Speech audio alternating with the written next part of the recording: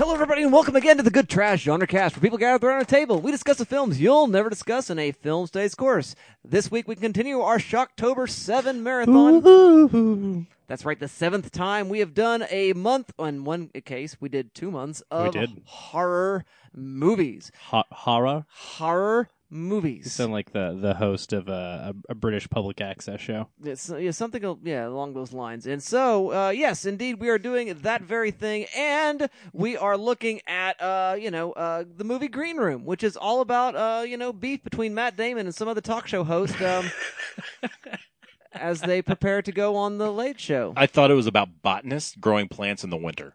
I want to watch both of those movies, honestly. That's not what we did, though.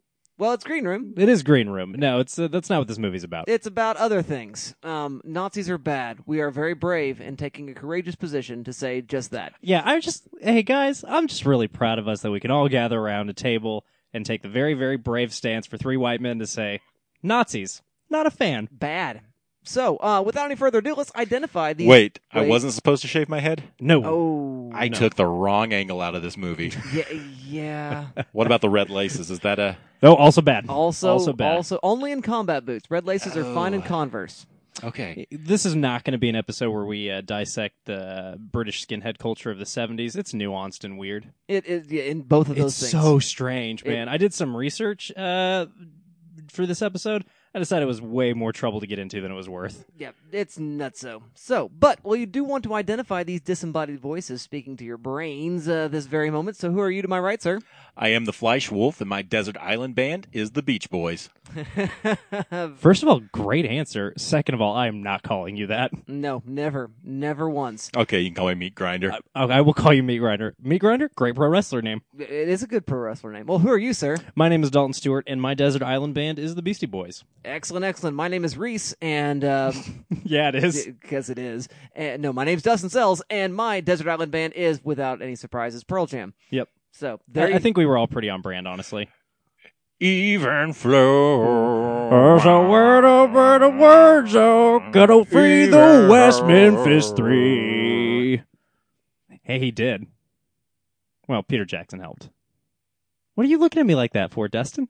The director? We've done the Yeah. singing of Vetter again. Yeah. It's brought back from episode 2. It's been a long time since we did that to you. Oh, man, you guys are the worst. So, what we find out later on in the show is that if we were all locked together in a green room being attacked by Nazis, I would just kill these two and then make my way out by myself. You love us. You would be the lone survivor if we were in this situation, Dustin. I don't know if that's true or not. We'll get into spoiler talk about why he's Reese later on in the show. I think I might be brave and dead. Yes. Yeah. Dalton's obviously Anton Yelchin.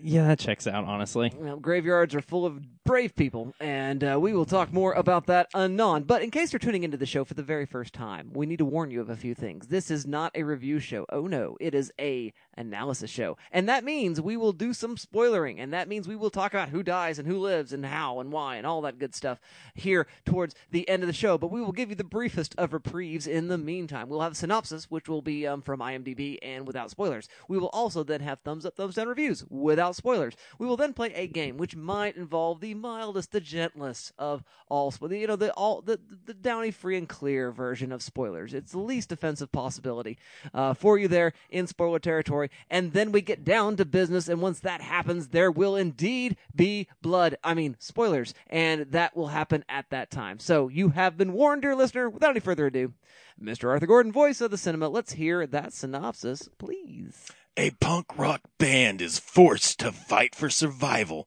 after witnessing a murder at a neo-Nazi skinhead bar.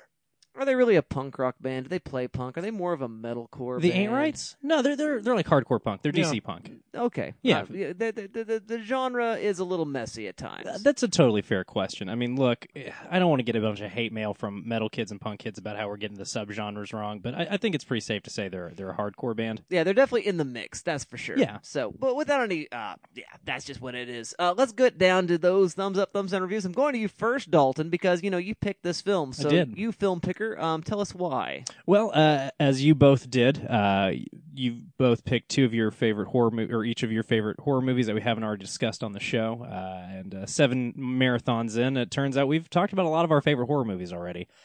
So when it came time to do this, I looked at the ones we hadn't talked about, just some of my favorite horror films, and yeah, we did a bunch, and I didn't want to go too down in the bottom of the barrel, so I decided to go with a recent one, Green Room. Mostly because I've been looking for an excuse to talk about this on the show for a really long time, and this seemed as good an excuse as any. I really became a huge fan of Jeremy Saulnier when Green Room or Blue Ruin came out a couple years before Green Room.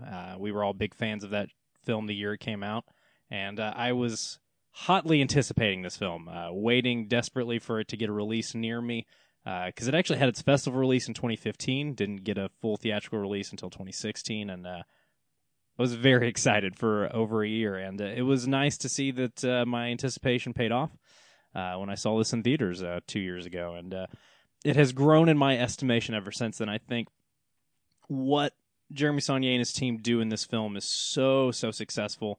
I think a big part of that is Jeremy Saulnier coming up in that DC punk scene. He's talked a lot about that in interviews and that being a big inspiration for this movie. And there is a truth to this film that you can only glean from somebody who's lived some of these experiences, I think. Obviously, Saulnier's probably never been trapped in a green room, but he's probably found himself in some clubs he wishes he wasn't. Verb tenses are hard, kids. Weren't. I mean, I'm tired. The point is, we've all found ourselves in situations where we can't help but think this could go sideways any second. And Green Room does a really good job of starting that from Jump Street. I mean, this is a film that starts, this is the mildest of spoilers, as Dustin has told you, with a band who has run out of gasoline on the middle of their tour. And that's not a fun place for anybody to be. So, and it just is all downhill from there. I think the way in which the film script just lays on tension as we further get into the story is so successful. Every moment something else goes wrong. It's got what I like to call that Aliens plot structure, where every time you think the heroes have found a way out of their predicament, something new comes up to complicate matters. And it's one of my favorite ways to see a thriller or a horror film plotted, is to have life constantly screwing up our heroes' plans and making life a little bit harder for them. Because, look, that's how it goes sometimes. And when a film can capture the emotional honesty of life going sideways on you every second and take it up to 11, it's really interesting. The effects in this are fantastic. I'm not much of a gore hound in my horror, but man, the makeup in this film just bears mentioning, because it is so shocking and real and gross and unpleasant. And that's one of my favorite things about Jeremy Saulnier movies in general, I think, is his depictions of violence are pretty clinical and unfetishized. I mean, they are just, it's gross when people get hurt. It's gross when people die. It's never cool. And it's something I really like about his filmography, is he doesn't seem to relish the violence so much as want to depict it honestly. And I think that's a strong thing for any film, but especially a horror film. I think one of the other things that makes this film so successful is characterization. It's thin at best, sure, but I think the film has a great economy of character. In that it tells you everything you need to know about the major players very quickly, very efficiently, and finds ways to get you attached to everybody, including characters like Imogen Poots' character, who is not immediately sympathetic, but very quickly finds a way to give sympathy to her out of just being a well-written and well-performed character, honestly. And the whole cast is absolutely stellar. Obviously, Patrick Stewart got a lot of nods for his performance in this movie as Darby, but I think everybody's great. Obviously, Anton Yelchin in one of his final performances is really, really spectacular here. It's no stranger to frequent listeners of the show. This is not a surprise to you that we all love Anton Yelchin here and miss him dearly. But even lesser-known actors like Joe Cole from Peaky Blinders, as Reese is really great. Callum Turner, who I haven't really seen in a whole lot of things, is great as Tiger. Macon Blair, frequent collaborator of Jeremy Saulnier, shows up, and he's actually one of my favorite performances in the movie. I think he's really spectacular. And then even people like Eric Edelstein, who is mostly known for bit parts, like the time he got 8 in Jurassic World, is really great. He's a guy who you mostly probably have seen doing comedy, and is super menacing here. And again, that's like a tertiary member of the cast. I think everybody in this film just gives a great performance. Visual style is really great. It's got an interesting color palette. It's definitely exists in that post Fincher color palette world that we are still living in, but it doesn't feel too desaturated. I just love everything about it. I think it is so effective at creating a world and setting rules and establishing stakes. And that's something that's really important in a film that ends up having a pretty high body count, is having stakes. Because it's easy to lose that. I ended up watching Halloween H2O on TV this weekend, and no stakes. It's fun, but when people are getting killed left and right, it kind of helps if you care when they die. And I think that is something this film does very effectively. And I think we'll talk more about my love for it when we get down to analysis. But coming out of the gate, yeah, big fan. All right, well, thank you very much for that, Mr. Dalton Stewart. Mr. Arthur Gordon, what have you to say about the movie Green Room? I can think of very few films that are as tautly directed and edited as this film. The way, as you mentioned, the stakes are raised, the way that tension is ratcheted. It knows when to build and it knows when to breathe, and it is paced like a masterclass. I mean, it's 90 minutes and it feels like a breeze. I mean, it's keep it tight, keep it right, and it does that. It's effective when it needs to be, and like you said, it's a lot in the performances. We don't have a lot of time to establish this band, but it gets done in ways that matter.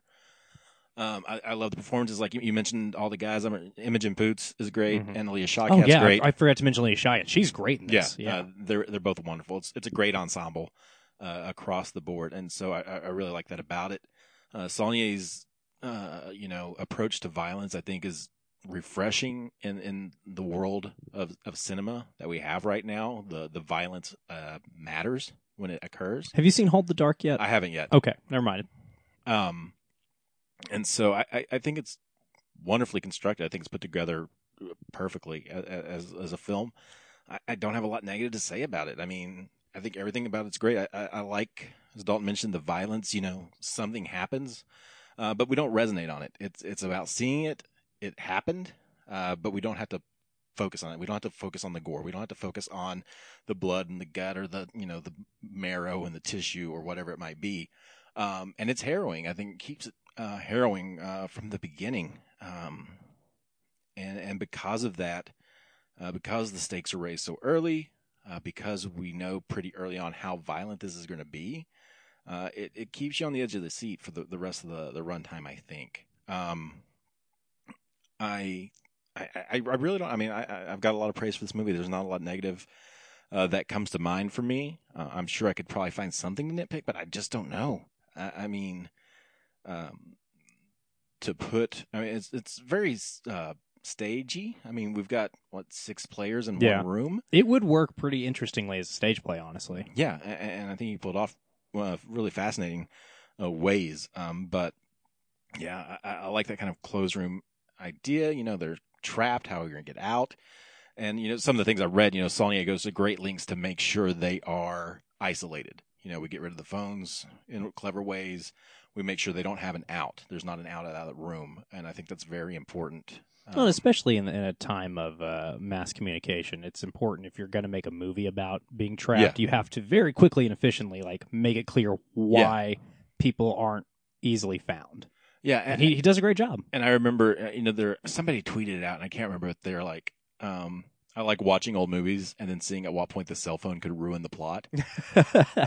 Which is a great idea. And that's the struggle with modern day horrors or thriller films is everybody's got a cell phone. Everybody's communicated, but not this poor band that shares a cell phone. Nope. And I think that's... And as part of their punk DIY yeah brand they're not refuses to be on social media. Yeah. And so there are clever little choices like that that help with that suspension of disbelief that make it work, and I think that's very important to the success of this film.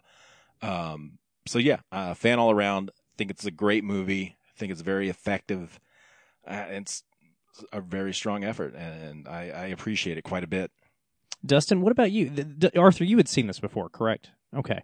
And Dustin, this is the second time for you? Second or third time, yeah. Yeah, and this is the third or fourth for me. Did it hold up for you? Because the thing that I immediately noticed was like it was still stressing me out despite knowing every single beat. Yes, Okay. it is definitely very stressful. And I mean, okay, so let me ask you to guess whether or not I like this movie. I mean, Yeah, this is right up your alley. Guess this. Okay, so this might be the way you would pitch this film if you were trying to get funding for it. So let's imagine Penelope Spheeris's The Decline of Western Civilization, Yeah. right, meets, Night of the Living Dead, meets Triumph of the Will. Go.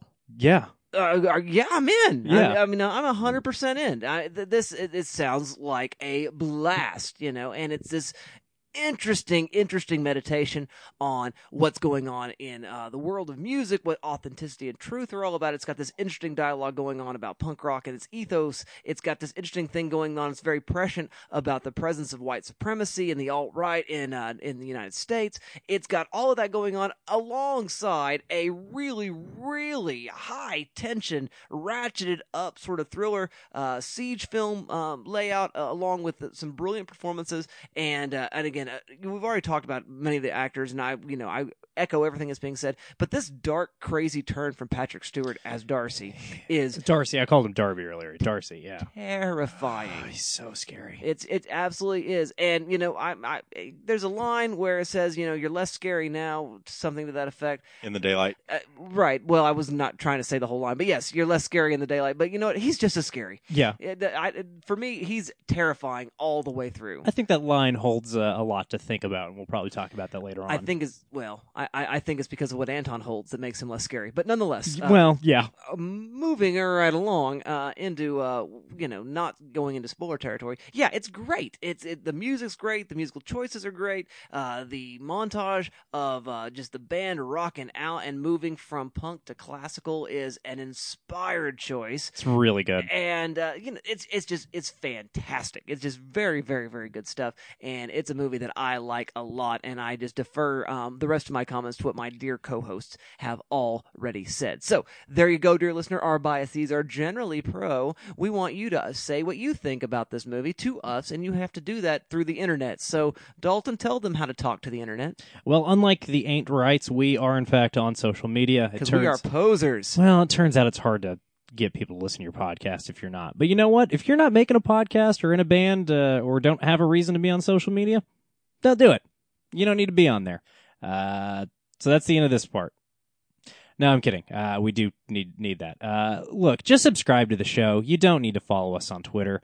It's the best way to find out what we're doing is just subscribe to the show. But if you really want to engage with us, we do have fun hanging out with our listeners on the internet. It's at @good_trash. Best way to find out what we're doing and what we're up to. Shows like the Good Trash Genrecast, which you're listening to right now. Shows like the Praise Down with Heath and Alex, which I hope you're also listening to because it's pretty good. Shows like the Borgo Cast with Dustin Sells and a rotating cavalcade of guests, which he's having quite a good time with. Web contents. Jesus, I'm old. Video content like A Bad Feeling About This with Dustin and his young spawn. Do you just call him your young spawn on the show? I mostly call him Hey You. Hey you. What's your favorite thing to call your children to get their attention so that you know you're mad? Are you a real first middle name dad, or what's your deal? It's a first middle name normally. You know. Pretty standard. That or I say, you're very near death, and that's usually the way that they have, as Richard Dreyfuss does in Close Encounters of the Third Kind. That's how they know that they're approaching the point of no return. You are very near death. That's a good one. I like that. So yeah, at @good_trash on Twitter, the best way to keep in touch with us if you're already there. If you're not, don't stress yourself out about it. You don't need to be on Twitter. Again, please rate, review, and subscribe to the show. It's a big help to us. It keeps our visibility up. And again, it means when we're putting out content without you having to be on the damn internet, other than, your podcatcher. So that hardly counts, I think. If you want to send us long form feedback, you can send emails to the show, goodtrashgenrecast@gmail.com. And I believe, Arthur, we got some feedback on our Paranormal Activity episode. That's right, Dalton. Oh, I like that. Ooh, keep doing that. That's okay. All right. So we got an email from Lisa Latrenta, and Lisa is actually one of our Patreon sponsors. Thank you, thank Lisa. And she's not on social media. She just Good job, connects Lisa. with us through that and through email, and that's great. Patreon subscriber. That's a gold star listener. You're one of the special ones. And if you know what, if you don't have social media and you listen to the show, email us. Let us know. Communicate with us. That'd be great. Anyway, she says, I just wanted to drop a line and say I love the Paranormal Activity podcast. I think the movie is often overlooked, belittled by casual fans and people who don't know a lot about horror. I thought you guys had a great discussion honoring the film. And she goes on to say, as someone whose analysis is often based on gender, I never applied that lens while viewing this film, and I really loved your analysis. I'd love to hear you guys talk more about the mystical woman concept in other shows. And then finally she says, lastly, you guys suggested Creep. I've read about it, and it seems so creepy that I've put it off, but I guess I know what I'll be doing for the rest of today. Yeah, Lisa, it's a rough watch. Creep 2 gets into gender in really interesting ways. Honestly, I think Creep 2 is surprisingly the better film. Our friend Kirsten Thurkelson, our Frightful Film, who used to, still occasionally writes for the website, has recommended Creep 2 as your first viewing, and then going back to watch Creep as a suggested watch order. Thank you, Lisa. That was very nice. That's the thing that I always forget to mention in this segment. Hey, yeah, everything we make is on the web, www.goodtrashmedia.com. Literally everything we do is over there. So that's easier than being on social media. And last but certainly not least, if you want to be a special, wonderful fan like Lisa, you can go to patreon.com/GTM and, help us keep the coffers overflowing. And by overflowing, I mean they keep the web fees paid for. Yes. Lisa is awesome. You should be like Lisa. Mm-hmm. That is the moral of the story. Thus, endeth the lesson. Now, Don't be as awesome as Keithan, because we can't have people over here all the time. correct. It's a whole production. Yes. Now, thus endeth the lesson. Now beginneth the game. It might feel good, it might sound a little something, but damn the game if it don't mean nothing. What is game? Who got game? Where's the game in life? Behind the game, I got game, she's got game. And we're back. This week's game is our, what are we going to do? We're going to do our favorite cinematic musicians. That's right, favorite cinematic musicians, brought to you by Green Room. Green Room. The Ain't Rights probably saw some, posthumous success. Yes. Look, there's no better way to get famous than having your band murdered. Well, that's how we're going to get us big on this podcast, guys. Oh, shit. Well, no. Well, Oh, no. Or simply escaping and having killed a bunch of Nazis. Now, I like that ending a lot better. I think It's some give and take, Dalton. It's just as successful that way. That's But true. You have to survive fighting Nazis, though. All right. So therein lies something of a problem. Did you see these? This isn't a political show. Did you see these Proud Boys in New York beating people up? Yeah. It's no good, man. It's no good. Brown shirts are among us. I am not a fan. No, I don't like it. I don't care for it. Be nice to each other, people. More on Nazis later. It turns out it's better to be nice when it's hard. So, more on Nazis later. Now, time for music. Yeah, Arthur, music's better. Tell me a band that you like or a musician that you like that you saw in the movies once. I'm going to kick it off with a recent entry into this list. I'm going to put him at the bottom, but it is Jackson Maine from the 2018 edition of A Star Is Born. Yeah, man. Played by the wonderfully handsome Bradley Cooper. Hey, Arthur. What? No, then I just want to take another look at you. Every time. Every time. Melt Ugh. like butter. Ugh. It's great. He's a great performance, and he just looks great.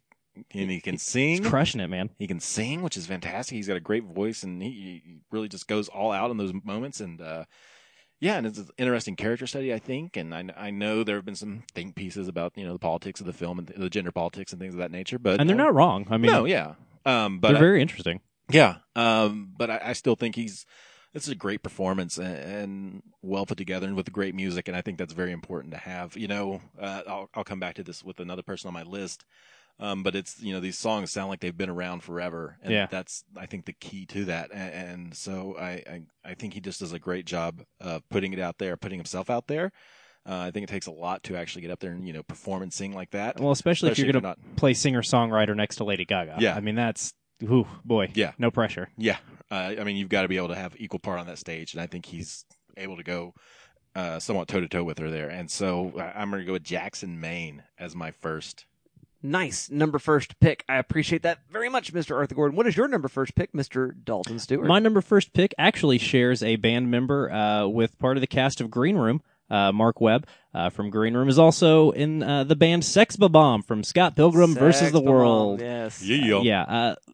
With all the music written by Beck, you knew that the songs are probably going to be pretty good. But, man, other than just having some great songs made for the movie, you believe the band. You believe that Scott's the one that's always late to practice and always screwing up their practice. You believe Allison Pill as this put-upon drummer who just wants to thrash and wants these nerds to shut up and practice on time. You believe Mark Webb as this kind of insecure frontman who is always worried that they're not good enough and that they're not cool enough and that they're not playing the right gigs. The dynamic of that band just is totally sold by the film. And yeah, I mean, look, Edgar Wright, again, somebody else that we are well documented as being fans of, but he shoots those concert scenes when they're not being interrupted by fights quite successfully. I mean, the opening, if Sex Bomb isn't one of your favorite movie bands just in the opening credits of that movie has nothing to offer you. I mean, if you're not sold, you're not going to get sold. But for me, it's a strong contender and my number first pick. I had to figure out Dustin's numbering sequence there. It's always very Well, difficult. first happens It never first. makes sense. Yeah, first happens, then next, then last. We know you've explained it to that's us. how, It never gets less confusing. Well, what's your number first pick, old man? My number first pick You is can't pick Pearl Jam. going. No, I'm not. Well, there are Pearl Jam movies I could actually, but I'm not. What I'm going to go with is the lounge singer, the saloon musician, the one man show who sort of makes all the entertainment happen, and I want to go to Sam from Casablanca. Yeah. I love me some Sam. Yeah, I know. it's good. Racial politics are problematic, and I absolutely grant that. However, Sam is a great character that sort of gets overshadowed and overlooked in some of the conversations about why that movie works so well. And it works in many ways because of Sam. And Sam has this great sort of, again, what do I want to say, subversive little moment where he's talking about this woman's love for him. And in one of the songs that he's singing, in one of the, opening scenes as he's walking in and Ingrid Bergman's about to make her way in or Peter Lorre's about to, get shot. I don't remember what's going to happen. But something's going on along those lines. And you have a close-up of Sam and him singing just a couple lines of this song, this love song, and talking about why she loves him. And she says, because my teeth are pearly, because my hair is curly. And it's awesome. And, that's a good directorial choice, I'm sure, but it still makes it amazing. And so there is some subversion even there. And I love me some Sam, and he does not get enough love. So, yeah, as time goes by, and Sam is my number first pick. Number next, Mr. Arthur Gordon. What say you? Mine is, this character is kind of a evolutionary cousin to, I think, that prototype set in A Star Is Born. And that is Jeff Bridges as Bad Blake in Crazy Heart. This I kind need to of catch up with this movie. past his prime, worn down, old country singer who's just trying to get by. And Jeff Bridges is just an American treasure and one of the best living actors. And he just brings so much heart and empathy and emotion to that role. And you believe him because he's Jeff Bridges doing his thing. And he adds so much, the little character ticks, the little beats, the little moments that he does in all of his performances, to make you kind of, you empathize with Bad Blake, but at times you dislike him for what he is and what he does. But again, he's got these great musical numbers, just like in A Star Is Born. And he has that line in there that the best songs sound like you've heard them before. And it's a great moment, I think, and a great Damn, that's point. a good line. Yeah. And that's the thing that's kind of stuck out with that movie, because that's got a great soundtrack, and then I think it resonates with A Star Is Born, so it kind of feels like a precursor, but also kind of a successor to that whole string of adaptations of that movie, it seems like it would fits right in there.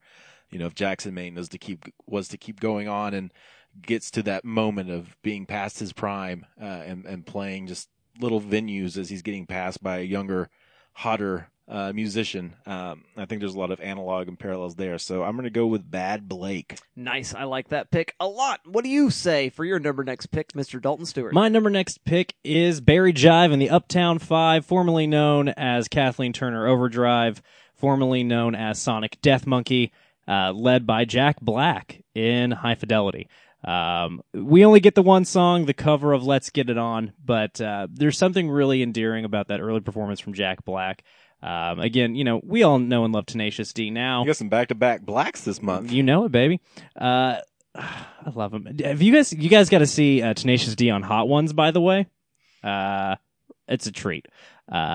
Anyway, Jack Black in this movie is such a treat. So I guess it's true you always bet on black. You always bet on black. We're going to talk about Bad Times at the El Royale, speaking of always bet on black, later in the show. Ooh.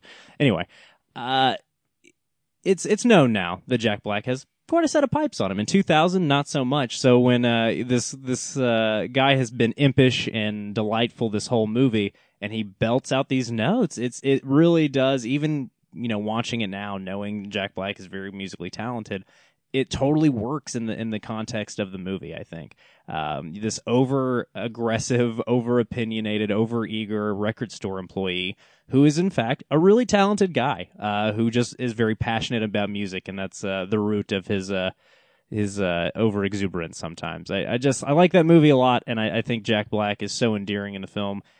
So this one is really more of a film musician than film band, but it's a pick that is near and dear to my heart. So there you go. All right. Well, I like that pick very much. And in that same spirit of the comedy, a musical band, in the same vein as what you might find a band like Spinal Tap coming forward, I want to name the Lone Rangers, which are a band composed of three actors you have heard of. You'll know the movie in a minute. So we've got Steve Buscemi, we've got Adam Sandler, and we've got Brendan Fraser. Yeah, baby. In Airheads. Oh, we got to watch this movie on the show. Man, it's totally worthy of the show. Yeah. It's a mess, and it's ridiculous, but it's also very, very funny. Is Airheads comedy green room? Comedy green... Well, I mean, they do kind of hijack a radio station. I mean, minus Nazis and, scary... So yeah, I mean, yeah. Okay, I think maybe we could. That's my new Elf. I had totally forgot. I'm not kidding, Dustin. I thought about it, but number one, I haven't seen the movie in probably 10 years. And number two, I couldn't remember the name of the band. Yeah, the Lone Rangers, which is a stupid name for a group. Yep. As loneness requires being solitary. Yeah.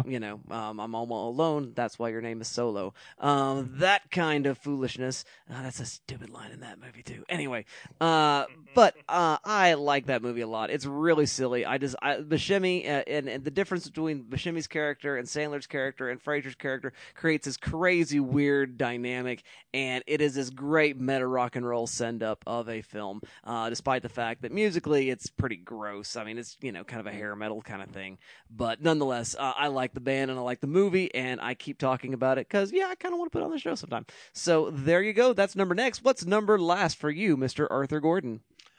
I am going to go with Miles Teller's Andrew Nyman from Whiplash. Ooh, man. This Faustus character who sells his soul to the devil to achieve his dream. And this character who you don't like and who is just miserable and despicable and willing to sell out anyone and everyone to accomplish his dream for naught. And I think it's a great performance, where we see it laid out all on the line as Neiman gives his literal blood and sweat to try to make it in this jazz band as the drummer. And he's, foiled perfectly by J.K. Simmons in that movie. But it's a perfect modern day, fable or fairy tale of this kind of, how far would you go to achieve your dreams? It's a thesis that Chazelle loves and has continued to play with since then. That's kind of a big thematic point in all of his movies at this point. And so it's interesting to kind of see this. This is, it's not his first film, but it's his breakout film. Really made a name for himself as this kind of dark horse competitor at award season. And it's driven behind this one performance that is just raw and emotional and takes some fascinating turns to an ending that is intriguing, if nothing else. And Neiman it's a fascinating character and a great portrayal. My favorite Miles Teller performance by a long shot. mile. Yeah, my favorite Damien Chazelle movie by a mile. Yeah. Yeah, great pick, Arthur. Awesome. What is your number last pick, Mr. Dalton Stewart? Man, I really hemmed and hawed on this one. I do want to give a shout out to Dingo's Ate My... There it is. Thank you, Arthur, for always noting when I cheat. I want to give a shout out to Dingo's Ate My Baby, frontmanned by Oz, played by Seth Green on Buffy the Vampire Slayer. Look, you don't get to see a lot of Dingo's Ate My Baby performing, so it seemed too far off base. So I'm going to go with Sing Street from Sing Street, written and directed by John Carney. Just a wonderful film. You guys have seen Sing Street, right? No. Oh my God! What? I wanted to. I didn't get around to it, though. You would both like it a lot, Dustin. I didn't want to. You'll like it more than you I think. do want to. You look like a Pan Am pilot right now with that headset on. This is You the also- captain speaking. You also look like you could be in Sing Street, Hey. honestly. Hey, Hey. I'm the captain now. Oh my goodness. That joke will always be a treasure in a gym. Hey, you know what, dear listener? Never ever wear a suit to podcast. It doesn't matter if you had to go to a funeral and Nope. you've had a terrible day, and your friends are they're not going to be sympathetic. Just trying to cheer you Nope. up, baby. They're Nope. gonna, Trying to put a smile on They're that going to face. harass you, and they're going to confuse you with people. Why don't you who- let me put a smile on that face? Look, when you've known people for almost a decade, you come to them for specific things, and you come And to kindness us. is not one of them. We're always kind to you. Listen, 90% of the time he gets the brunt of the joke. Yeah, I was so, about to say, what? He's just Dish it flipping out, the but tables. can't take it. Oh, Big baby. Oh. No, we're having. Ooh, Hey, listener, we're not. Boys, we're let's having settle fun. down. I'm being Fun. insolent on radio because insolent is funny. Insolent's just always funnier. Listen, insulin is not funny. It's a very important drug that a lot of people Extremely rely on important. to stay alive. Arthur, I think you have half your headset plugged in again. Checks out. So Sing Street's a movie. Oh, yeah. And you like that one. And there's a band in that movie. Yeah, these charming Irish children in the late 80s. It was early 80s, late 80s. Man, I can't remember. It's been so long. Mid 80s. There we go. Had to double check. You're way off. Man, it's been like 2 years since I've seen it. It is incredibly heartwarming. There's something really great about this band in particular because it is a band made of misfits. These are not the cool kids at school. They are playing music that a lot of the kids at their Irish school think is dumb and bad. They're mostly playing new wave stuff, but they are driven by some very musically talented members of the band and some very passionate members of the band, and a member of the band who happens to have a cool older brother who is introducing them to good music. And the original songs written for the movie are really great. The covers are really great. The performances are just a ton of fun. If you have not seen Sing Street, I cannot more highly recommend it. I just think it's a blast. For the record, my honorable mention was B-Rabbit. You know what? Good answer. That's not a bad answer at all. Okay, so my number last pick is one of two things. It is either a throwing down of the gauntlet at the praise down, Okay. or it is demonstrating that I have not listened to all the episodes and I didn't know that they've already done this. Okay, I'll let you know if they have. Okay, so the band I want to mention, which is not the band of the film, is the band Apologetics and the long-lost Christian genre of Christian music of the Christianified musical parody, in which you turn some hit pop song into a song about the Jesus. They're the Weird Al of the Christian world. What? It's a Yeah. thing. And it's uncanny the way in which they're able to emulate style and vocalization and just production. They're really, really solid in the fact that you don't know which song you're hearing until you wait. That's not the words, because I don't remember Britney Spears talking about "Oh Baby Baby" and it being about Jesus. It's very, very high level kids bop, is what you're telling me. Very high level kids bop. Yes. I'm gonna have to talk to the praise down about this because I don't know that they have covered apologetics. Please tell me it's spelled with an X. It is spelled with Yep. an X. You son of a bitch, of course it is. It is indeed. So that is the genre in which this musical cinematic band plays. Okay. All right. And it's a band that involves Dame Maggie Smith. Really? Yes, Dame Maggie Smith is in this band. Go on. And I'm talking about the nuns from St. Catherine's Parish in the film Sister Act. Oh, shit. Okay. Okay. There. Which is a great little I group. did not realize Maggie Smith was in that movie. Yeah, she is the Mother Superior. That's awesome. And, That she is great. did not drop the gun. And nonetheless, and there's a great Beatles joke in the opening of that particular film. And it's a movie that is, it's fun. But it's got things going on with it. In fact, it's probably pretty good trash. I think we should do it on the I think it's show. worthy of this show. No, we as, definitely need to do Sister Act. as well. But Are we going to have Whoopi month? Can February be Whoopi month? February has to be Whoopi month. Shit, I think it might need to be. I don't think we have Ghost? a choice. Okay, Sister but Act? Ghost, Sister Act. Oh, listeners, I love it. I don't know if the listeners like in the inside baseball as much as we like doing it on the show, but it's fun for us. Burning. Is she in Mississippi Burning? I think so. I think so. All right, we're gonna have to get back to you on the rest of this lineup, and one of the listener. Star Trek movies. We could throw in our Star Ooh, Trek. Generation. Ooh. All right, listeners, we're gonna get back to you on this lineup for Whoopi Goldberg month, but that might be happening. But Sister Act is a great movie. It's this great movie in which this again Roman Catholic convent put together these 50s doo-wop versions of great Latin mass songs, and so the Ave Maria just finds its way into other songs. I will follow him wherever he may go. I mean, it's great, and so it's a lot of fun in that, and it's a movie in which you find that it's got this weird conceit that all these kids in the 90s are going to start coming to church because there's 50s doo-wop, which is ridiculous, but at the same time, it's a church that didn't care about its community and starts to care about its community in the process, and that's kind of interesting. But nonetheless, that I think is powerful, and it's a fun movie. Two things. I've got it. We start with Jumpin' Jack Flash. Yeah, Of course. We do Ghost. We do Sister Act. Mhm. And then we end with Eddie. Eddie. There it is. Also, my other honorable mention is Matt Damon in Eurotrip because Scotty doesn't know. Have you guys heard the story about how Scotty doesn't know saved someone's life? This is a true story. We don't have time to talk about it on the show, but somebody was almost killed in a car accident, and Scotty doesn't know saved her life. Wow. I think I heard that story. Nonetheless, insane, right? We'll talk more about that off mic. But what we have done now is we have talked indeed about our favorite cinematic musical groups. We'd love to hear those from you via those magical means of social media already mentioned at the top of the show. So now we come to the point without further ado at which we arrive at business. It's business. It's business time. I know what you're trying to say. You're trying to say it's time for business. It's business. Yes, indeed, listener. It is business time. I am wearing my fancy business socks today, and I'm very, very I glad. really like those socks a lot. Well, They're thank you. colorful. That's a Josiah pick right there. So. Noise. That makes sense. It's nice having kids because they make you cooler than you really are.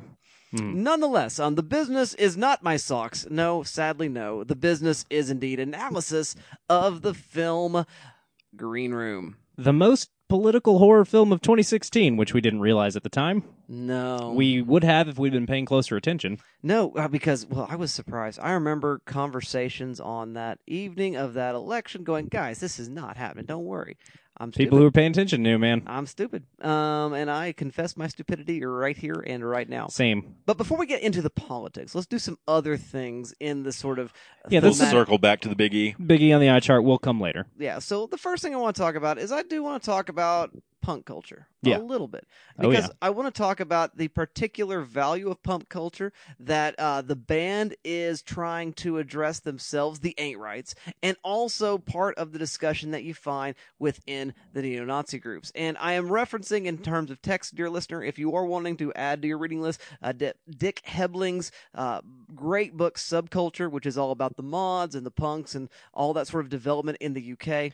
Okay, so I guess we actually are going to give a history lesson on skinhead culture real quick then. You can if you want. Really very quickly, just because you mentioned that Hebling, book, yeah. and I think this is some excerpts from this book is where I picked some of this up, but interestingly enough, neo-Nazi skinhead subculture comes out of British punk subcultures of skinheads, and they were not racists. In fact, a lot of those skinheads were black or biracial or white friends, because they were all the same kids from working class neighborhoods, and it was not punk originally. It was a lot of ska and reggae. and other similar musical genres. They dressed that way because it's the way their dads dressed. Their dads were factory workers who wore close-cropped hair and wore Doc Martens because that was what they wore to work. And they dressed like their dads, and they listened to music that was heavily influenced by Jamaica and, those musical genres coming to Britain from people of West Indies descent who grew up in the UK. So it's an interesting thing worth mentioning. Obviously, that aspect of skinhead culture did not make it to the United States. No, sadly. Only the other ones did. Yeah, the bad ones. Now, the particular value that Hebling puts forward in his text, and I think the particular value that we're seeing at work here in both the Ain't Rights and in the neo-Nazis, and so that's what I want to sort of drill in on, is this sort of one particular area of similarity is the area of authenticity. That when the band visits the home of the cousin of the guy, and there's a sort of very, very, circuitous connection to how they end up at this particular club that is a neo-Nazi club. But when they're at his place and he is not home yet because he has to go to work, they're going through his record collection, and the comment is made by Tiger, if memory serves. This guy is true. This guy is true. Which Reese very amusingly says, why? Because he gets up at 5 a.m. to put jizz in his hair. Because Reese is not amused by his giant mohawk. No, but is talking because Reese is not amused by anything. No, he is not. Reese does not play. But the music is true. Yeah. That he is a guy who's not just a pretender. He's not just a guy who knows the big things. He's like, you like punk, and then you name like Green Day and The Offspring, and we say, no, you don't like punk. That kind of posery kind of, Speaking of apologetics, look, I'm an apologist. I think Offspring is great. I like like Offspring Green Day. Too. Fuck it. But if that's the only two bands you can name. For sure. Yeah. If your record collection has a Green Day and then it's nothing but Fleetwood Mac, then I've got some questions to ask you, right, about your punk bona fides. But then Tiger puts on his Fear record. Yes, which is great. Yeah. And which is a great sort of time drop, by the way. Oh my God. I love that cut is so good. It's a brilliant, brilliant move. So there's that for authenticity, and then we have the scenes at the actual club and some of the plotting that's going on while we have our band locked away in the green room.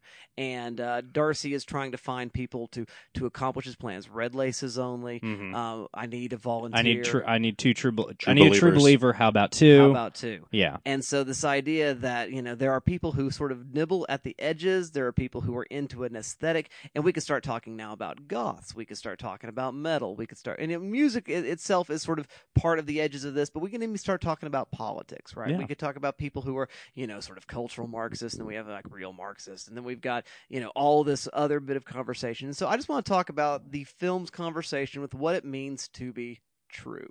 Well, and I think it's very interesting because you have people who, like Tiger. Tiger says his Desert Island Band is Misfits, right?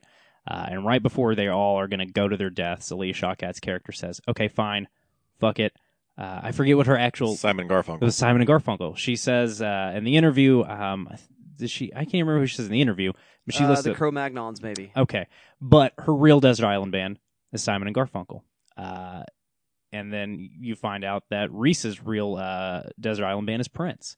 They are all putting on an affectation for this radio interview that they're on. And look, I've caught myself doing it on this show. I will try to make my taste sound better than it is sometimes, which is why when I have chances to say things like, yeah, I like Green Day, fuck it, who cares? I mean, I like Green Day, too. Yeah. I don't just like Green Day. Or, yeah, no, I really do like Roadhouse. I'm not just doing a Look, bit. I'm going to get down as hard to Kindergarten Cop as I am to friggin' Truffaut or Hitchcock or what have you. And we try to keep ourselves honest on this show, but it's hard not to when you know that people are looking at what you're presenting.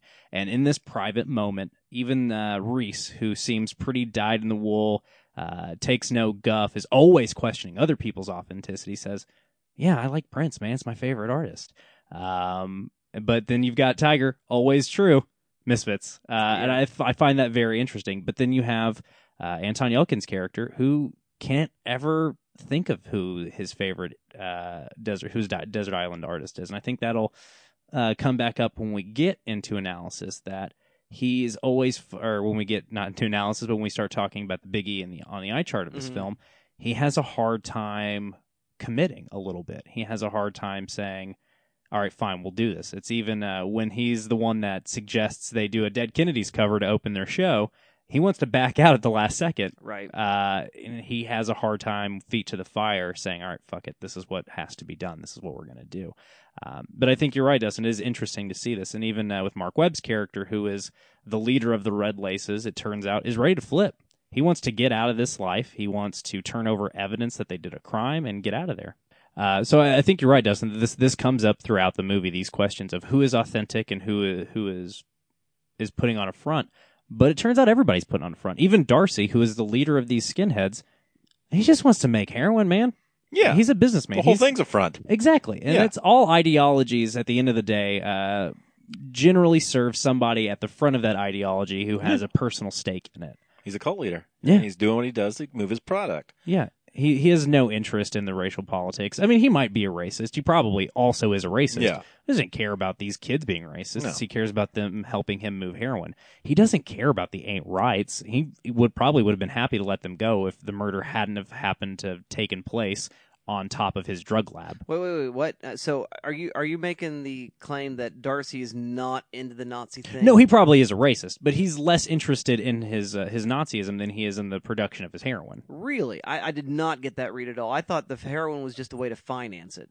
No, I think the Nazism is a way to move the heroin. He's a businessman. Because he kills off what the guys that actually do the murder, Worm and his band. He kills them because they're a loose end to the heroin.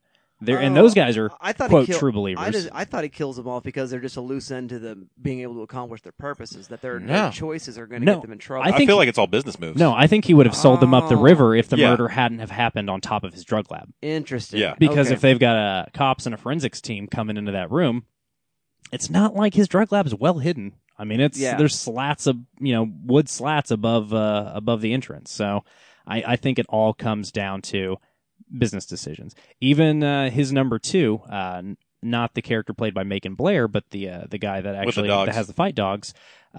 For him, it's all about his dogs. I mean, he also seems pretty to be an unrepentant racist and true believer, but mostly he likes his dogs and he likes making money off of them.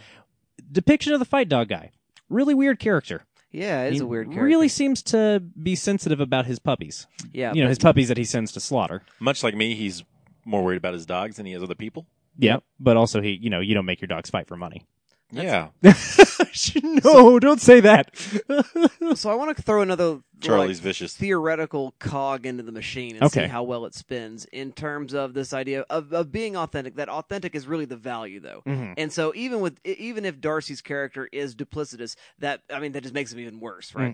Because of his lack of authenticity.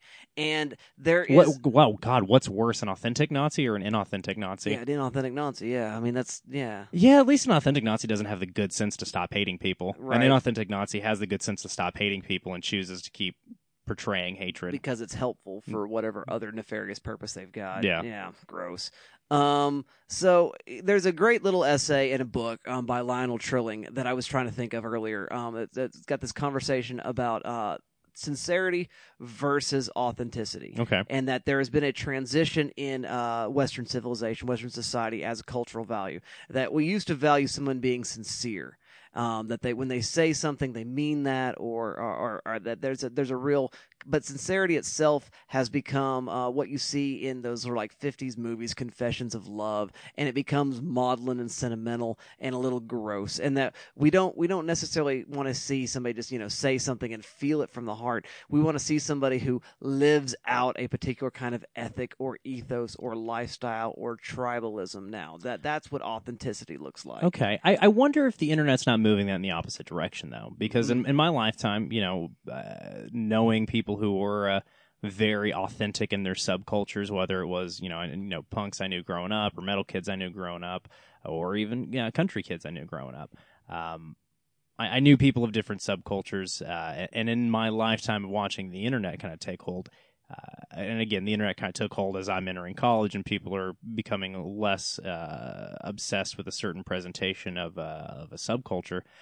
But I don't think that authenticity has the cultural cachet it once did, because you can spend 2 hours on the internet and go to school the next day and be a punk expert. I mean, it doesn't take long to do the research. You got 10 records you got to listen to and a bunch of bands you got to read about. But you can be an expert pretty quick. And but just about anything, right? anything. Again, we Yeah. were talking. I said punk because we're talking Cultural about anyway. Green Room. Yeah. But yeah, I mean, really, can you be sincere about what you like? Can you really tell people? And that's we try to do on this show. We try to sincerely tell you why we like these. Well, things. that's where the passion comes in. If Exactly. it's something, you're just researching by the by the book. It's not something you're passionate about. And it's like taking a class in college that you don't care about. You're not passionate about. You're not going to put in this much effort. You can do the homework. You can get the assignment, but And that's you're not going to get the true work out and that's there. that's the big moment for the band, right? Is when they stop trying to be authentic punks and start being sincere friends. Mm-hmm. Prince, Simon and Garfunkel, Yeah. Blondie, and Slayer. So That's the moment that Ilsa, as L.A. Shawkat calls her, gets kind of really brought into their fold. Is when she is also sincere and says, "Blondie, yeah." Yeah. It's an interesting moment in the movie. It's a moment where everybody says we might die, so this is probably a time that we need to be honest with each other. I think it's a moment. Again, there might still be some truth to that our Western culture still values authenticity over sincerity, but I like to hope that the only good thing about the internet making it hard for people to hide behind fake authenticity is it forces people to be a little bit more sincere, maybe. Yeah, and that's always been my goal with the show. We've sort of had that meta conversation a little bit already about what we like. I wanted this show, and I've always wanted us to talk about genre movies that we really love, and then also talk about how much we love Francois Truffaut. That 400 Blows is brilliant, and I will turn right around and I will watch Armageddon, and I don't care. Still haven't caught up with 400 Blows. I'm not going to pretend I have. But or whatever Yeah. the example happens to be, right? We could use any number of Yeah. things, right? Jodorowsky's The Holy Mountain. Man, yeah. Inception. Yeah. and Nolan-esque films. yeah, and then we don't care, No. that we can like what we like, and it's fine, and we don't have to be again sort of authentic. Like, well, if you're not a real Teen Wolf. if you're oh gosh, Still hate it. and we can hate what we want to hate. Yeah. That's the thing is that we can hate some of the high end Yeah. art movies, and we can hate some of the genre movies, and it's okay. And that we don't have to, subscribe to some sort of very, very austere kind of aesthetic. That we only, and there are great, podcasts out there that only deal with, action movies, or only deal with, kung fu films, or only deal with horror films, or whatever. And some of them are they're real great, good. and they're great, and there's nothing wrong with sort of being, quote quote monster kid, if that's what you're into. But that being said, I don't feel the need to do that, and I can love me some Frankenstein movies, and I can love me some Julia Roberts romantic comedies, and I don't care. Yeah. And I don't think I can still be an appreciator. You can love Dead Kennedys and Prince. Well, yeah, and back to back. Yeah, man, that's a good playlist. Mm-hmm. So there you go. There's the first thing that I was thinking about that I definitely want to talk about. Now I want to talk about, and this is where the Blue Ruin might come in a bit more as well, is just the meditation on violence. Mm-hmm. What do we see here? And we've already sort of alluded to it right now, the sort of crunchiness and visceralness to the makeup and the use of violence. Well, it starts with Reese, right? And I've been wanting to talk about Reese, and this seems like a good way to talk Yes. about him real quick as we segue into this. In terms of authenticity, it's whether it's punk or metal or any, quote, tough music, there's always somebody in the friend groups in those groups in that subculture that's like a little bit too ready to fight people. Yes. And Reese is definitely that guy. He wants to beat up Tad for the show that they were supposed to play Falling Hey. Apart. Sorry, I nearly obliterated you, man. Yeah. Sorry, man. All right, Reese, calm down, jujitsu. And Reese is ready to rock and roll the entire movie, and it gets him killed. Mm-hmm. It gets him killed because he's too ready for a fight. Because he's too ready to go in guns blazing. The person who makes it out to the other side is Anton Yelkin, who is the least ready to fight, who least wanted to fight. Pat was not having it, and he ends up making it to the other side, and Reese has to say, hey, man, you held on longer than I did. In the gore set piece of the film, probably, when Pat's arm just gets absolutely mangled. Oh, my God, man, it's so awful. gross, so gross. But, again, that comes back to, it plays in the authenticity, too, a little bit, but it does segue us into this violence. Reese is the guy who wants a fight. He's wanting a fight from the moment they get there. He does not want to be there, and yet he's the reason they're there. The only reason Tad referred them to this gig is because Reese almost kicked his ass. Mm-hmm. It's the only reason he put them in this situation. He was trying to do them a favor because he felt like he had fucked up. So here comes the homily for the moment, dear listener, where I tell you that indeed it is good to punch a Nazi in the face. However, if you spend your life thinking about when you can punch a Nazi in the face and begin to construct for yourself opportunities to punch a Nazi in the face, reevaluate yourself. Yeah. Thus endeth the lesson. You're just looking for an excuse to get in a fight. And don't get me wrong. Some people need to get bopped on the nose. But don't go looking for it. Otherwise, you're going to be like Grease and fall out of a kitchen window and get macheted to death. Which is bad. No, you don't want that. You can't help anybody if you get macheted to death. No, I'm very bad at helping people once I've been macheted to death. The last time it happened, I was useless. Absolutely useless. I remember that birthday party. It was so bad. It really does, though, just become a hallmark of Jeremy Saulnier's career. I mentioned Hold the Dark earlier, Arthur. Without getting too spoilery into that film because it hasn't been out for very long, Saulnier continues this aesthetic of his films and presents gun violence in that movie in a really horrific way, and it is not cool. People getting shot in the face is gross. It's real nasty. It's as nasty as somebody getting a machete to the arm. And I think that's one of the most important things about Jeremy Saulnier's movies is he's showing film violence in a way that is not pretty. It's realistic. The head stab in this movie is gross. The head stab or the neck stab in Blue Ruin is very gross. And I think that's a big part of what I know that there's some criticism out there of the ending of Blue Ruin, just kind of not sticking to its guns on its depiction of violence. I kind of disagree with that assessment, honestly. I think it does still stick to its guns just because of the violence still being pretty gross. And this one's the same way. Even in the triumphant moment of Darcy's death, him getting shot in the head's pretty nasty. It's got a little dribble. Mm-hmm. It's going to spurty dribble. Yep. Yeah. It's still ugly and it's not pretty. And it's not glorious. It's not glamorous. And I think that's one thing that this particular team does a great job of making sure we understand. Well, Saulnier, he's not interested in glamorizing the violence. He's not interested in like some beauty and death thing. Violence is nasty and it's ugly and it's painful and it's hurtful. And I think that's what he embraces. We mentioned earlier, he shows you enough to let you have the point, and then he moves on. He doesn't have to meditate on it. And that, I think, Arthur, is the real sticking point, right? Because you can make the argument that this hyper-violence is its own form of glorification and fetishization, but it's quick cuts. He doesn't make you look at that hand very long. The really gross belly scene doesn't make you look at that for very long. Every time there's an intense moment of gore, it's very quick, or it's covered in shadow. Well, I think the counterpoint might help us see what the difference is in this particular depiction of violence as we might see in other things. So let's talk about Drive with from Nicholas Refn. Yeah. The scene where what's her name from Mad Men gets shot in Christina the head. Hendricks. Thank you. And that slow motion, skull cap blowing off, shotgun shot. It is beautiful. Even though it's awful. And the elevator sequence itself. Those are aesthetically pleasing moments of violence. Yeah. I think Saulnier has found this balance between, this kind of implied violence I think we saw in the 70s before we moved more into this hyper violence of Penn and of Tarantino and the kind of hit in the 70s and 80s and through the 90s. There's a lot of stuff, the Palma Scarface, there's a guy takes a chainsaw to the head, but we don't actually see it. We hear the chainsaw, we see the facial response to it, we don't actually see the violence. And the same thing with Texas Chainsaw Massacre. There's not a lot of gore in that film. It's all implied in your head. And what Saulnier does is he relies on the subconscious, the imagination, to put those pieces together by giving you just the glimpse of what is there. He shows you just enough for your arm to hurt for the rest of the movie. Mm-hmm. Yeah. And man, third time I watch this, my hand still hurt for the rest of the movie. It feels weird talking about it right now. I think he threads that needle really well, and I think kind of ties back into what you were just talking about looking for fights, Dustin, about looking for violence.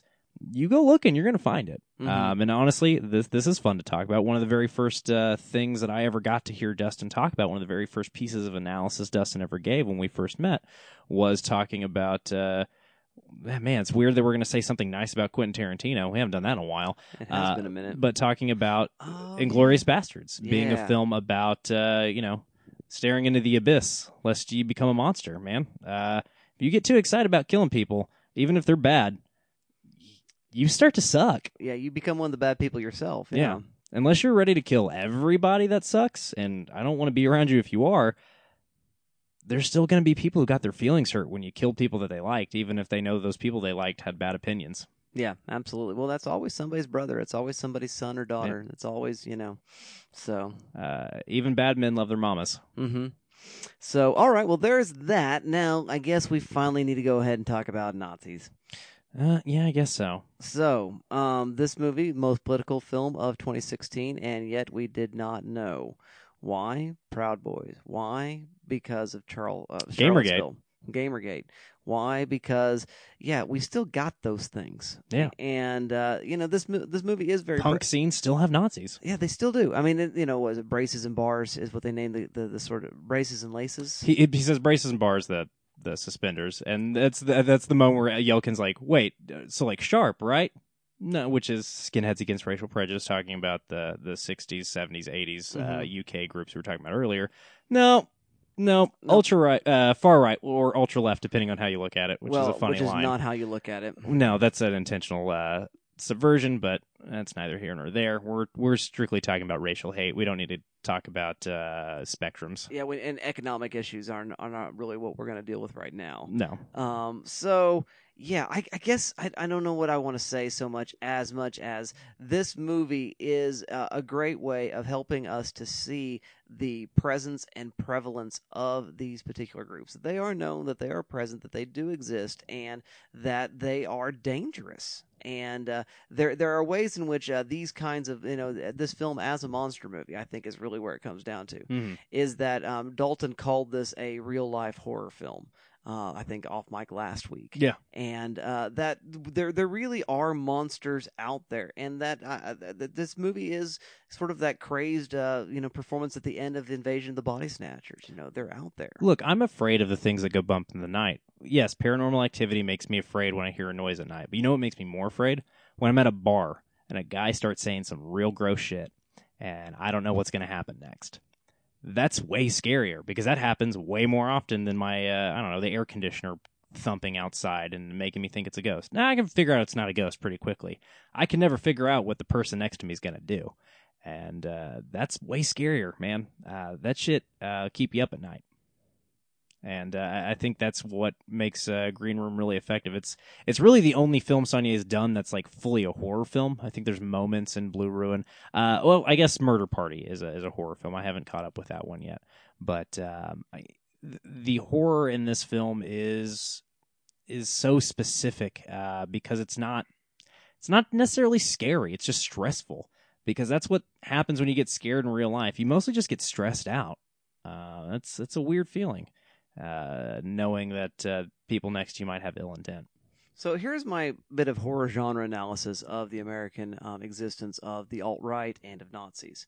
And in every single horror film that you see, which is a supernatural horror film that's a monster film, and again, in terms of like the classic kinds of monsters, whether it's zombies or vampires or werewolves or, whatever sort of occult thing that you're dealing with in something like a Paranormal Activity, where you've got the haunting demons or the ghosts or whatever that are aggressively coming after you from whatever reason. There's a couple things that we find about them, that they are always things from our past that we have not acknowledged.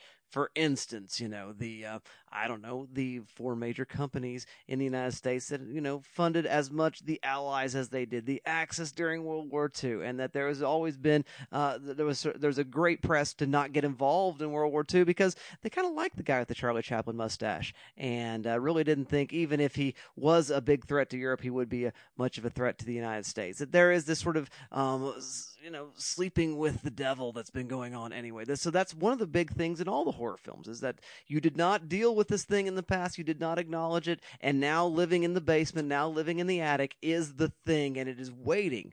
But there's also another aspect of it, is that in the time intervening between the moment of the events of the film itself and the moments of the past that are sort of the inciting incident where the Toby zombie or the Toby ghost is now after me and all my family, is that people have stopped believing in the monster itself. They've stopped believing that it really exists, that it's not really a thing and it's a thing of the past. And even in the past, it was more of a superstition that crazy people sort of trumped up. And of course, course, in our enlightened day and age right now, we could not have those kinds of things running around with us because we're not that kind of folk anymore.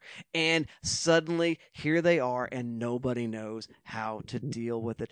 Zombies and vampires are really just metaphors for Nazis in the United States. They've been around, they're part of our past, they're part of our history, and they are coming back. And if we keep pretending like the devil ain't real, the devil's going to bite us on the ass. Eugenics. That was an American idea. Our history-minded listeners, I would encourage you to check out a really great episode of The Dollop about the American Nazi Party. Yeah, Nice. And you're right. I mean, I think that's a really great parallel to draw, Dustin. I think I kept thinking about the Blair Witch Project, right? Right. A film about things that we did in the past that we did not reckon with, and things that we had in our past that we tried to ignore and bury.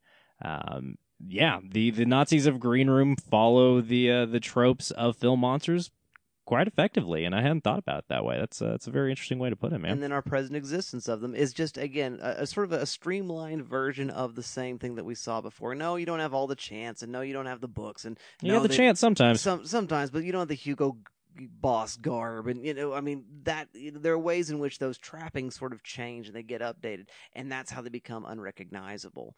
And so, yeah, Dracula's not running around in his Victorian cape or any of that kind of stuff any longer. He's at the club scene in some sort of a rave situation in those movies, and these kids are showing up at punk bars. This is Getting named Richard and talking at political conferences in Washington, D.C. or khaki pants and red hats, however you want to talk about it. Okay, I think I'm just angry now, and I better stop. Yeah, it's easy to get angry these days. You're not wrong. Look, I'm not going to sit here and say that everybody that disagrees with me is a Nazi, because that would be inaccurate No. and dismissive. But, look at the people that agree with you and wonder, do you agree with them on everything they say? You don't have to be friends with them then, man. Yeah, and I guess I would just further extend sort of the American horror trope itself as a meditation on historical violences that, that all of those things sort of, there's a Venn diagram of various things. And so Nazis are a expression of that. The same thing could be said about your sort of, Toby Hooper's Poltergeist and the Indian Burial Ground, right? Yep. Or you could be saying about the Salem witch trials, or you could be talking about just the long history of white supremacy in the United States with the institution of slavery and other things along those lines. That all of those things, the oppression of women, the internment of the Japanese during World War II, we could go on and on and on. That all of these things are secrets that we keep hiding, and they keep coming back, mostly because we pretend like they're not there, and then we're surprised when people and institutions continue to find life in those undead things, and they again are raised monstrously amongst us. And so let's handle that and not have that anymore, please. You can't kill ghosts, and you can't kill bad ideas about who's important and who's not. Well, you can't unless you acknowledge that you were thinking them and then stop doing it. Because you know where you don't have Nazis? Germany.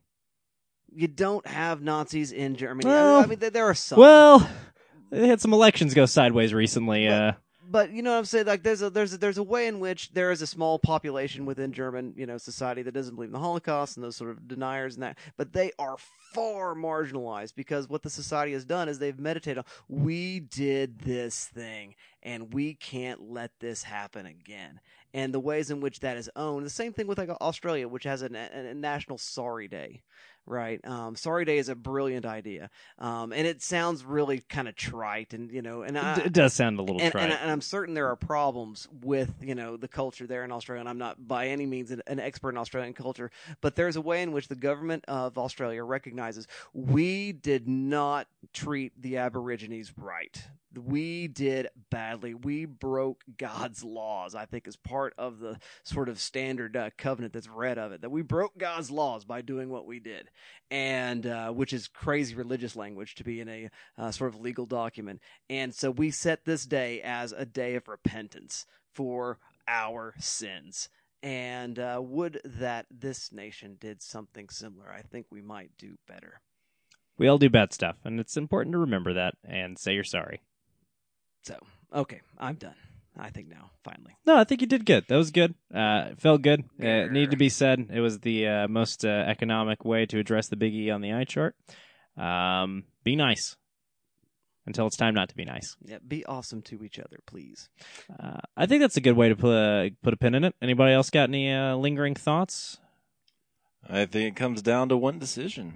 Do we shelf or trash and Elser instead? Dustin, let's go to you first. I say shelf. This movie is awesome. It is super, super good. It is so much fun. I mean, for the reasons that we've already mentioned. What else should you watch? I think you got to watch Triumph of the Will. I mean, Leni Riefenstahl's Nazi propaganda film is interesting and something to be thinking about. Yeah, just looking at the aesthetic, looking at sort of the ways in which those kinds of ideologies are aestheticized, is a good way to identify them in contemporary practice. And then I'm going to say you also accompany this film with Spike Lee's The Black Klansman. Another film about how things don't just go away. They don't, and they still keep hanging on. And so there's a way in which its prescience and the prescience of this particular film would work very well together. So those are my two recommends. Leni Riefenstahl's Triumph of the Will. It's a slog. I know it's on YouTube. Don't give any money, and because we don't want to support that. Yet nonetheless, those people are all dead at this point. I don't even know who'd get the money at this point. That's fair. And then Spike Lee's The Black Klansman, which you should definitely make sure he gets money. I definitely need to check out that. Dalton, I don't think we have to ask, but shelf or trash, Elser instead. Well, yeah, you're right, Arthur. You don't have to ask. It's going on the shelf. It is a very, very good movie. My favorite Jeremy Saulnier film up until this point. I liked Hold the Dark quite a bit. I think you should probably watch that as well. I don't like it as much as Green Room, unfortunately, but it's still very good. Blue Ruin is also fantastic, especially if you saw this movie and thought, that Macon Blair guy's good. If you want more of that, you gotta watch Blue Ruin.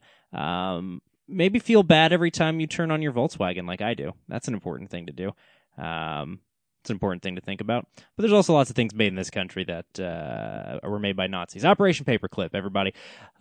Fords. Moving right along, I'm going to recommend another 2018 film that I just saw this weekend, Drew Goddard's Bad Times at the El Royale, another film about a single location beset by violence, a film much more about grace and redemption and empathy and trauma, more so than survival. So if you saw Green Room and thought, I could have used another hour about what it means when people kill each other, you should definitely check out Bad Times at the El Royale. Let's look at a final film set in a single location with life or death stakes. But this one's got the highest life or death stakes, The World. That's Sidney Lumet's Failsafe, a film that nobody saw the year it came out because it came out the same year as Dr. Strangelove. It's Dr. Strangelove, but made by the guy that did 12 Angry Men. So there's more serious scowls and more meditations. Look, it's a lot more on the nose probably, but I'm sorry. Sometimes these things need to be on the nose, like in Green Room. That's all I got for you guys. It works for us sometimes. Well, what about you, Arthur? Shelf or trash, Elser instead? I'm going to go shelf. I think it's a great film. It works on every level for me, and I think it's endlessly rewatchable. I think it's got a lot going for it. I think we'll look back fondly on it, and as a testament to this tumultuous time we're in right now. With it, Lighten the Mood with The Rocketeer. You can talk about Nazis in America. Mr. Timothy Dalton has a blast in that one. I'm also going to say, as the next picture show alluded to, Assault on Precinct 13. Yeah. They did a good back-to-back with that and Green Room. Oh, those two episodes are really good. Yes. Nice play. Check those out as well to get some more in-depth analysis on both of these films and how they pair well. I'm going to say Straw Dogs. You talk about violence, you talk about masculinity, the problematic issues that arise. I think you got to check out that one. And then finally, again, to kind of lighten the mood, you got to team up with the bad guy sometimes, and you watch Pitch Black, and you watch Vin Diesel take on some aliens. So that's that. That's a Green Room. That's a good show. But we got to do one more. We got one more. Dustin agreed to an entire month of horror movies. We told him we would let him off the leash, right. And here were the parameters. We wouldn't let him pick anything foreign or anything artsy. And Dustin, will you please tell the listener what they've won for holding out? What you've won is another triple feature. Indeed. Next week's show will be a three-show show in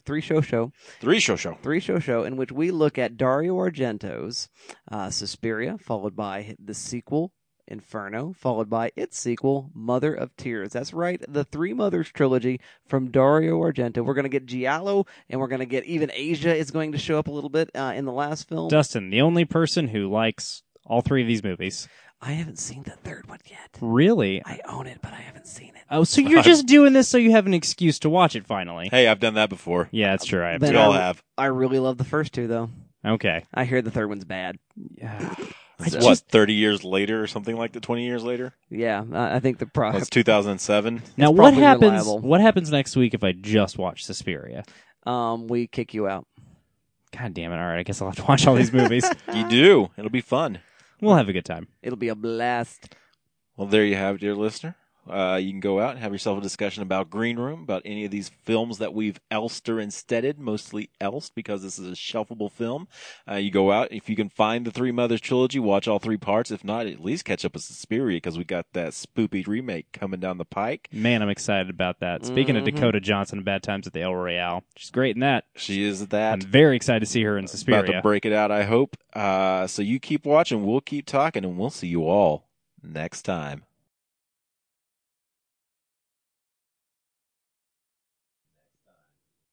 Thanks for tuning into the Good Trash Genrecast. The Good Trash Genrecast is a product of Good Trash Media. For more info on everything Good Trash, head on over to goodtrashmedia.com. Our intro music this week, as always, is an original composition by friend of the show, Aaron Rodgers, and our outro music this week is Nazi Punk's Fuck Off by the Dead Kennedys.